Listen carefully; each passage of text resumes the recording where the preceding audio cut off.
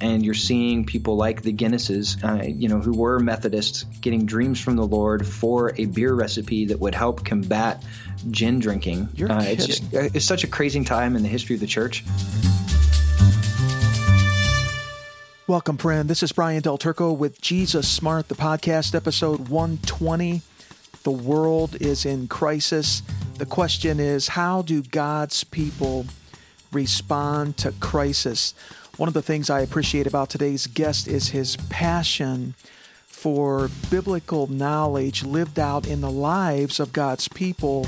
But listen to this, wedded with the life and power of the Holy Spirit, doing greater things in the same way that Jesus invited his disciples to do greater things. We have that same invitation today from Jesus. Michael Hoff is with us today, and our dialogue centers around this crucial focus point. How can we meet this moment as God's people with perspective, being able to look back in the history of Christ's movement and also looking forward to the climaxing of the movement in the new heavens and the new earth?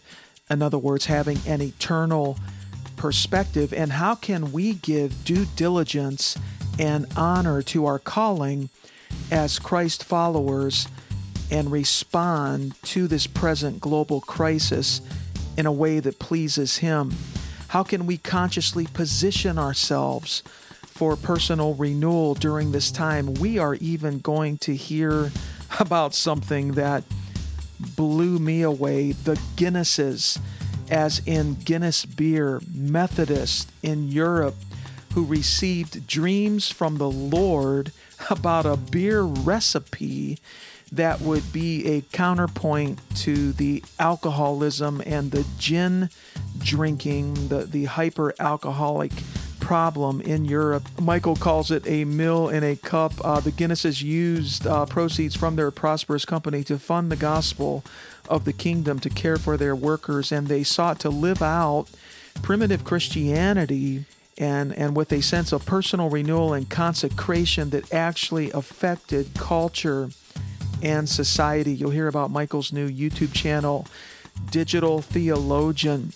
I encourage you to go to the show notes page for this episode at jesussmart.com/godpeople to dive a little deeper, and you're going to see their links and resources mentioned in the episode today by Michael. Can I just say, I encourage you to go back and listen to episodes 118 and 119. These are just two beta prayer episodes that we're testing out, praying against the coronavirus, episode 118, and then episode 119, Great Joy is Necessary for Strong Prayer for the Nations. What we're seeking to do there as we experiment with this is give about a 10-minute episode, give a prayer dynamic at the beginning, and then focus on some national issue, some nation, some geopolitical issue, something that's global. Jesus said, my house, my ecclesia, will be called a house of prayer for the nations. And friend, little pro tip here, little fun fact, Jesus may be turning tables over right now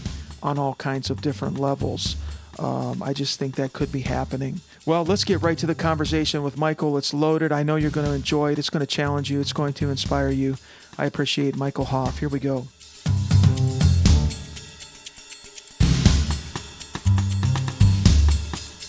Okay, listener, I'm excited today to have soon-to-be Dr. Michael Hoff, PhD. Okay, we'll talk about that. But with us today, talking about the present crisis that we're in, the coronavirus crisis in America and around the world. How can we respond? What can we learn? Perspective from church history about how our ancestors in the faith processed crises like these, even bigger ones than we're currently undergoing. And what can we learn about personal renewal during this time? How are you doing today, Michael? Before we get into your bio, give us a short burst. What can we learn through this present crisis? Hey, Brian. Yeah, I think that one of the key things that we can learn from this crisis is perspective. As a Western church, especially as Americans, we have such a short historical consciousness. We're only aware of what's immediately in front of us. And as people who claim to follow an eternal God, that are living for eternity with Christ, that we have this eternal perspective, that, that through moments like this, that we can really latch on to the perspective of eternity. And we don't have to miss out on or lose sight of the fact that we're here in a moment, but that there is something bigger. There's the kingdom of God that we are a part of, and that is so much bigger than what is right in front of us right now. Oh. So whether that's looking to the past or looking to the future, we have perspective that attaches us to eternity. Is there any inference there that we should be dialing down Fox News and CNN, I suppose, maybe?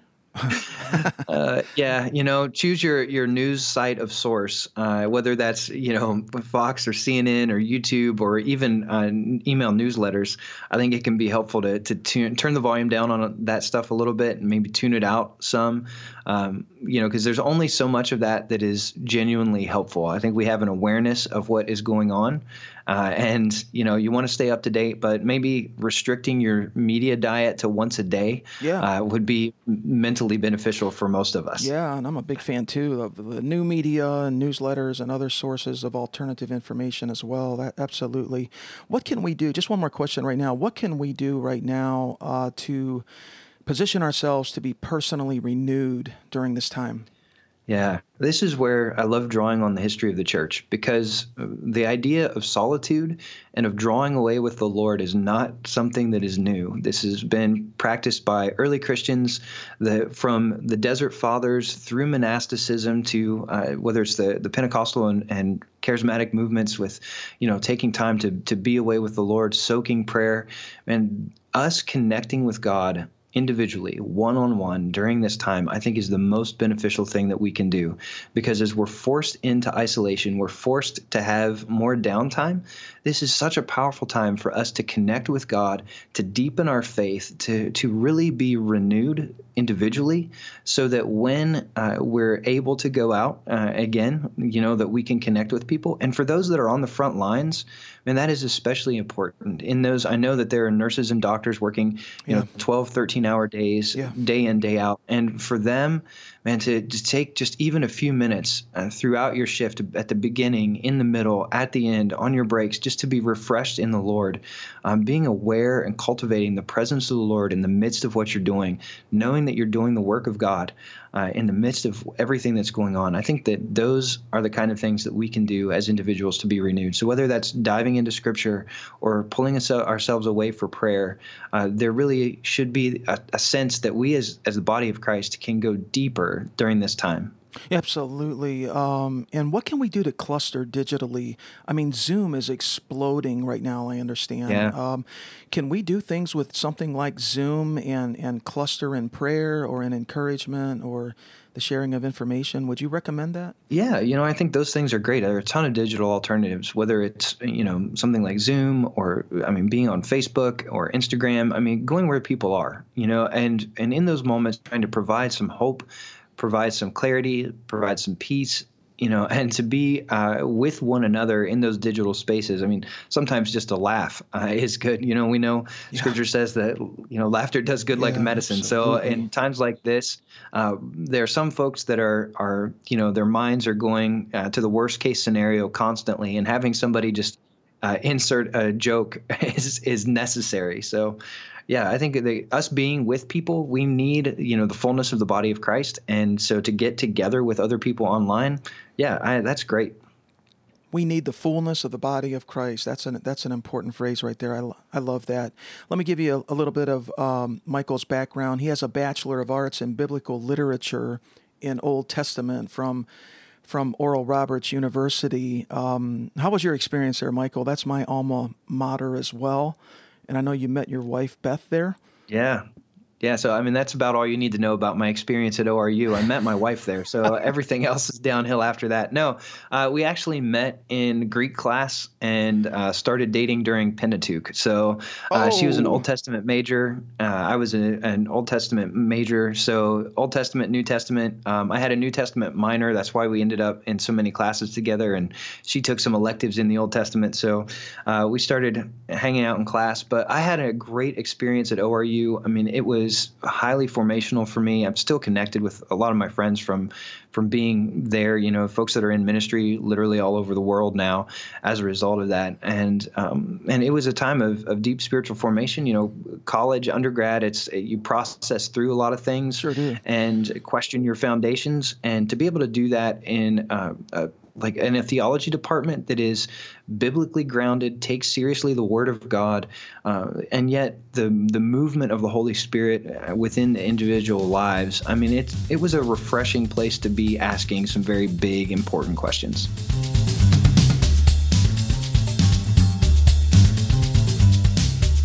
Yeah, so your wife majored in New Testament, right? So Yeah. Together, I would say you have the whole counsel of God's Word together in your marriage. That's good. And then, my wife studied for 2 years there. We were married. I went a little bit later to ORU, not like at 18. I actually went at 24. I was in ministry before that, went at the age of 24. We were married on fall break of my first year. She studied 2 years there, but I had a tremendous time there. I never regretted a moment of it. I still think of it very fondly, and it's certainly a foundational time. And then you got your Master of Divinity degree from Ashland Theological Seminary. Yeah. I know that's a big, thick degree. Did you have any particular track or concentration there in that MDiv? I didn't. Thanks to the prerequisites I was able to get as a result of having so much biblical literature in undergrad, I had enough time spent that I could have had an Old Testament concentration, but I kept it general track. And, while I was there, I really, really found a love for the history of the church, especially the Methodist movement, the evangelical revival that was in England, really, with John Wesley, Charles Wesley, George Whitefield, and then seeing how that's connected both to the Moravian movement on the mainland of Europe and then in America with the First Great Awakening and Jonathan Edwards. There are a lot of relational connections. Wesley personally connected with Zinzendorf and the Moravians, and then Whitefield personally connected with Jonathan Edwards. And so seeing those kind of relational connections at the top across major renewal movements, Wow. that was something that was fascinating for me. But it was really fascinating, too, to study Scripture among brethren. There's Anabaptists, this tradition that I historical tradition of that school, isn't it? The Brethren, yeah. Ashland is a Brethren school, and I'd not had any connection with any Anabaptist movement really prior to that, and seeing their real emphasis on Matthew 5, 6, 7 with the Sermon on the Mount. They really take seriously the teachings of Jesus and try to live those out in a way that, they unabashedly endorse the Sermon on the Mount, and they say, yes, this is vital, and we're going to live according to that above maybe some other portions of Scripture. And I think there's an intellectual honesty in that. I think a lot of us do that. Reformed folks take Romans, and they really try to process everything through Romans.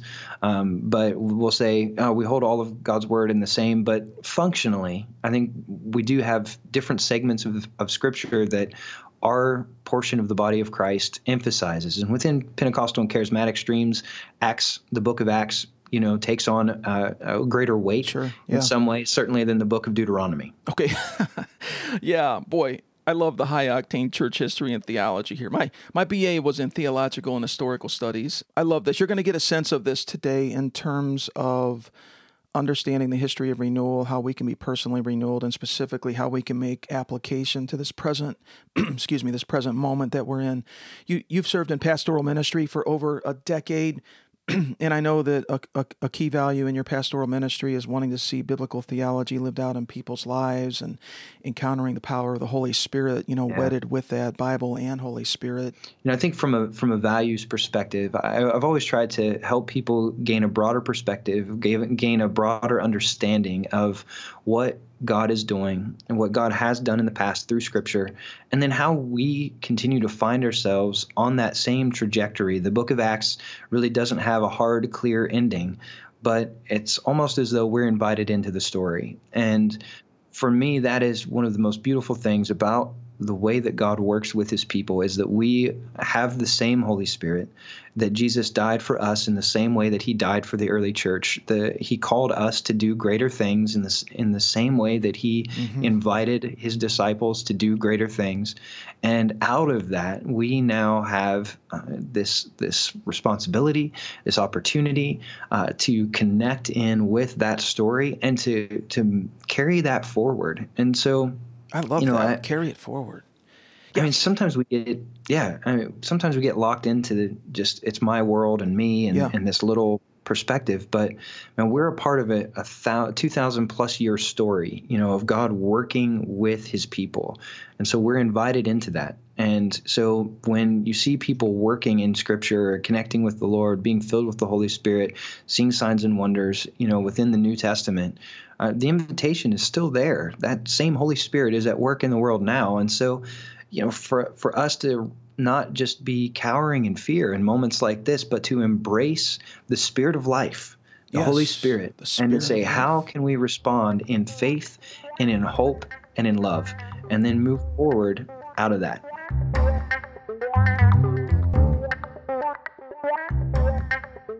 Spirit of life in Christ Jesus, Romans 8:2, right? And I just love this understanding of fitting our personal life narrative into a much larger, grand narrative that's unfolding, right? The story of Jesus and his kingdom. I love that. Yeah. Now you are personally now pursuing your PhD in renewal theology at Regent University in Virginia. What is your focus there, Michael? What's your dissertation, and what contribution are you hoping to make moving forward? Yeah, well, I've already teased it a little bit. That fascination that I had starting in my master's program with John Wesley and the Methodist movement, that is what my dissertation will eventually be on. But the degree as a whole is focused on, it's a degree in renewal theology with a concentration in church history. So that's really focusing on where the church has been at its best, even in the midst of dark times. I mean, that is the essence of whether, it's the political dark times, whether it's dark times even within the history of Christianity, whether that's the Middle Ages or that is the Middle Ages.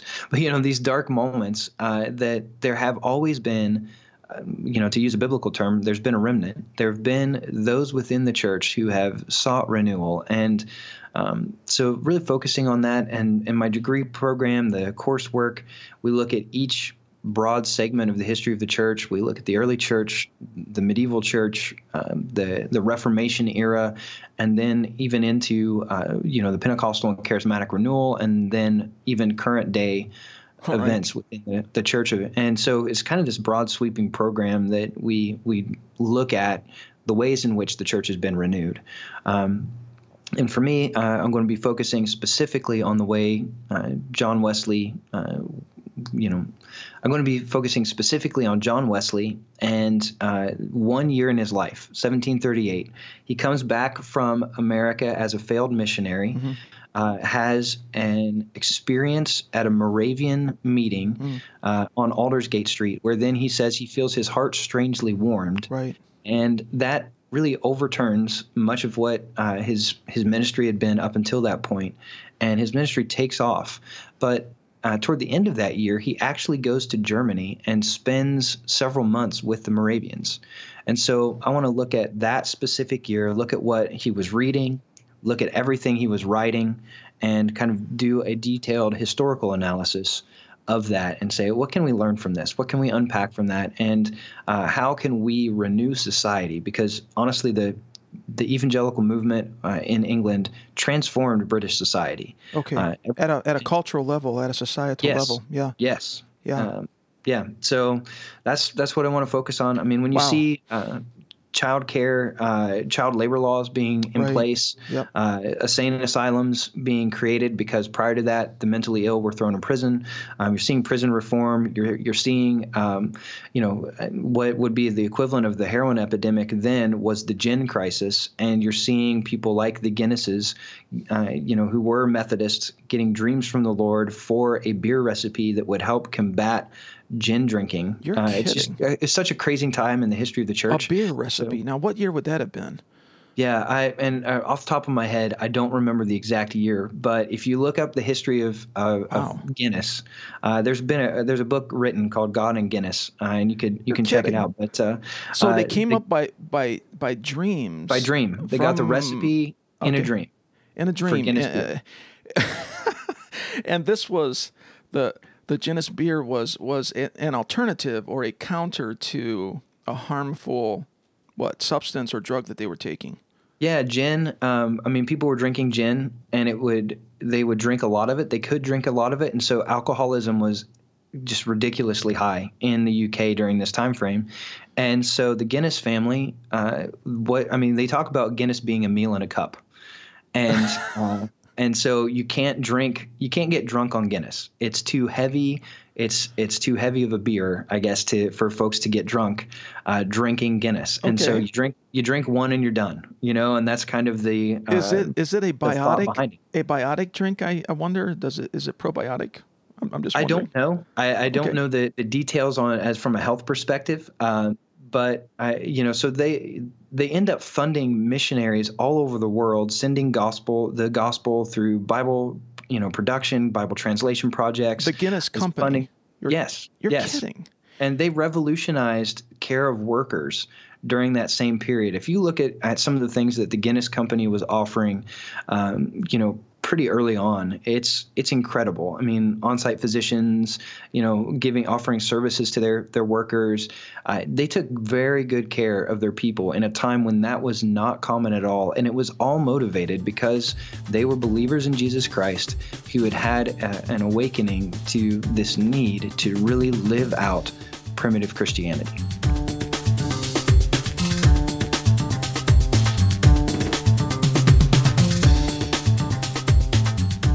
But the bottom line is personal renewal in the Holy Spirit generates societal and cultural influence for the good.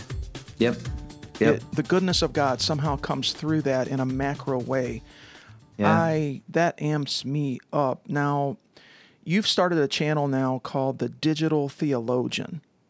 And I've noticed in your tagline, 2,000 years of Christian analog theology for the digital age. Yeah, that's exciting. How new is that channel? We're recording today on March 30. This episode's coming out April 1, 2020. When did you start this channel?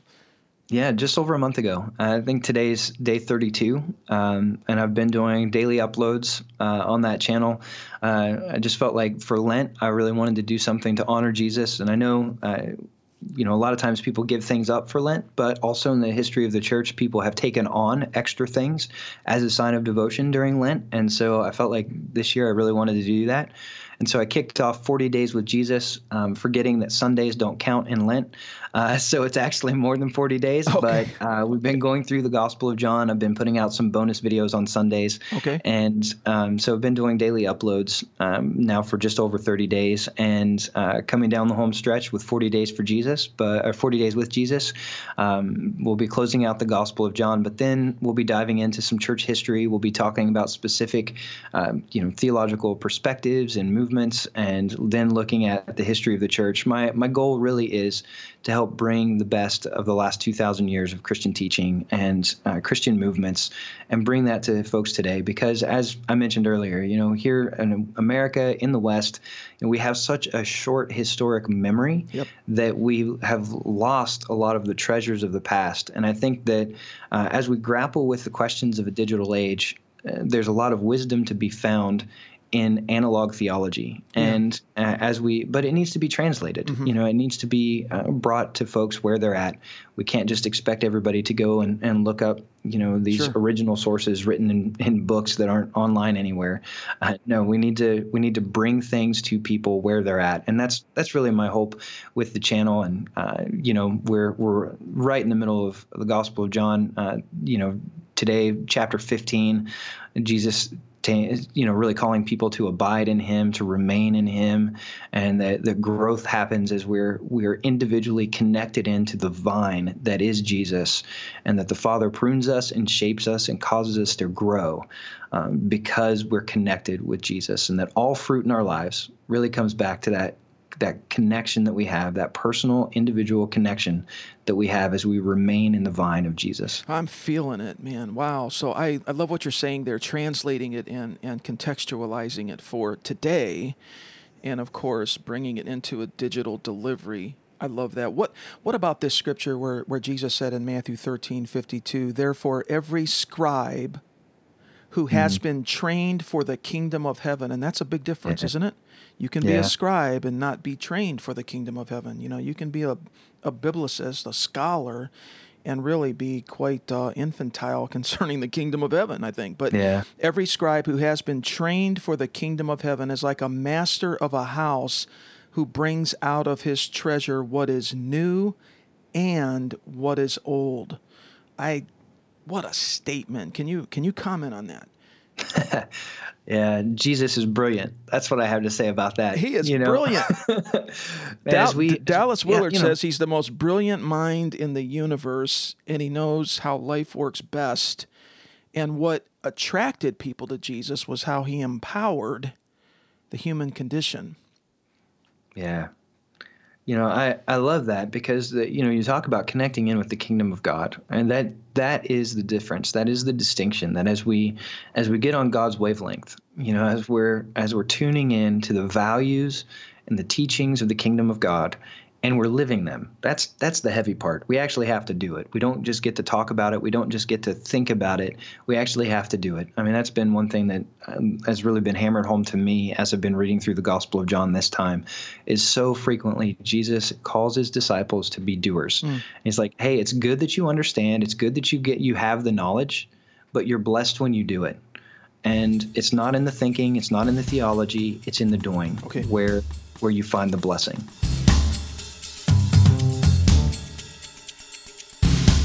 My conversation with Michael will carry out over several episodes. Join us again this week. The second part of it is coming out in a couple days from the release of this episode. I think it'll be episode 122. We're going to also release an episode 121, another prayer episode, the third beta prayer episode. But yes, we'll continue with this dialogue with Michael. We're going to look into history. We're going to see precedents and patterns in the history of Christ's movement, church history. And it's going to give us perspective looking back. It's going to inspire us in this moment. It will give us perspective looking forward as well. It's loaded. To learn more about the podcast, go to JesusSmart.com. Again, you can see the show notes page for this episode with links and additional resources at JesusSmart.com/GodPeople. You'll see a link there to the Sacred Space app for prayer mentioned by Michael. He has a free resource for you, 5 easy ways to get more out of reading the Bible, a downloadable PDF. You can sign up with the YouTube channel to enjoy the 40 Days with Jesus series. He's releasing a video every day during Lent, and also, of course, a connection to his new channel, Digital Theologian. He's going global on YouTube. It always helps when you rate, review, and subscribe wherever you listen to this podcast. Somehow the algorithms push it out. It puts it in front of more people. That's how you can help sort of evangelize this podcast, get it before more people. And plus, you'll if you subscribe, you'll easily be able to access new episodes as they come out. We have an e-letter with, we seek to curate there next level ideas and insights to develop as a kingdom apprentice, as a Christ follower. It's free. It comes out most every week. Encourage you to avail yourself of that. Remember, Jesus is brilliant beyond comprehension. He knows how this life works best right now in this moment. He also understands eternity. The future belongs to Him. We'll talk with you next time.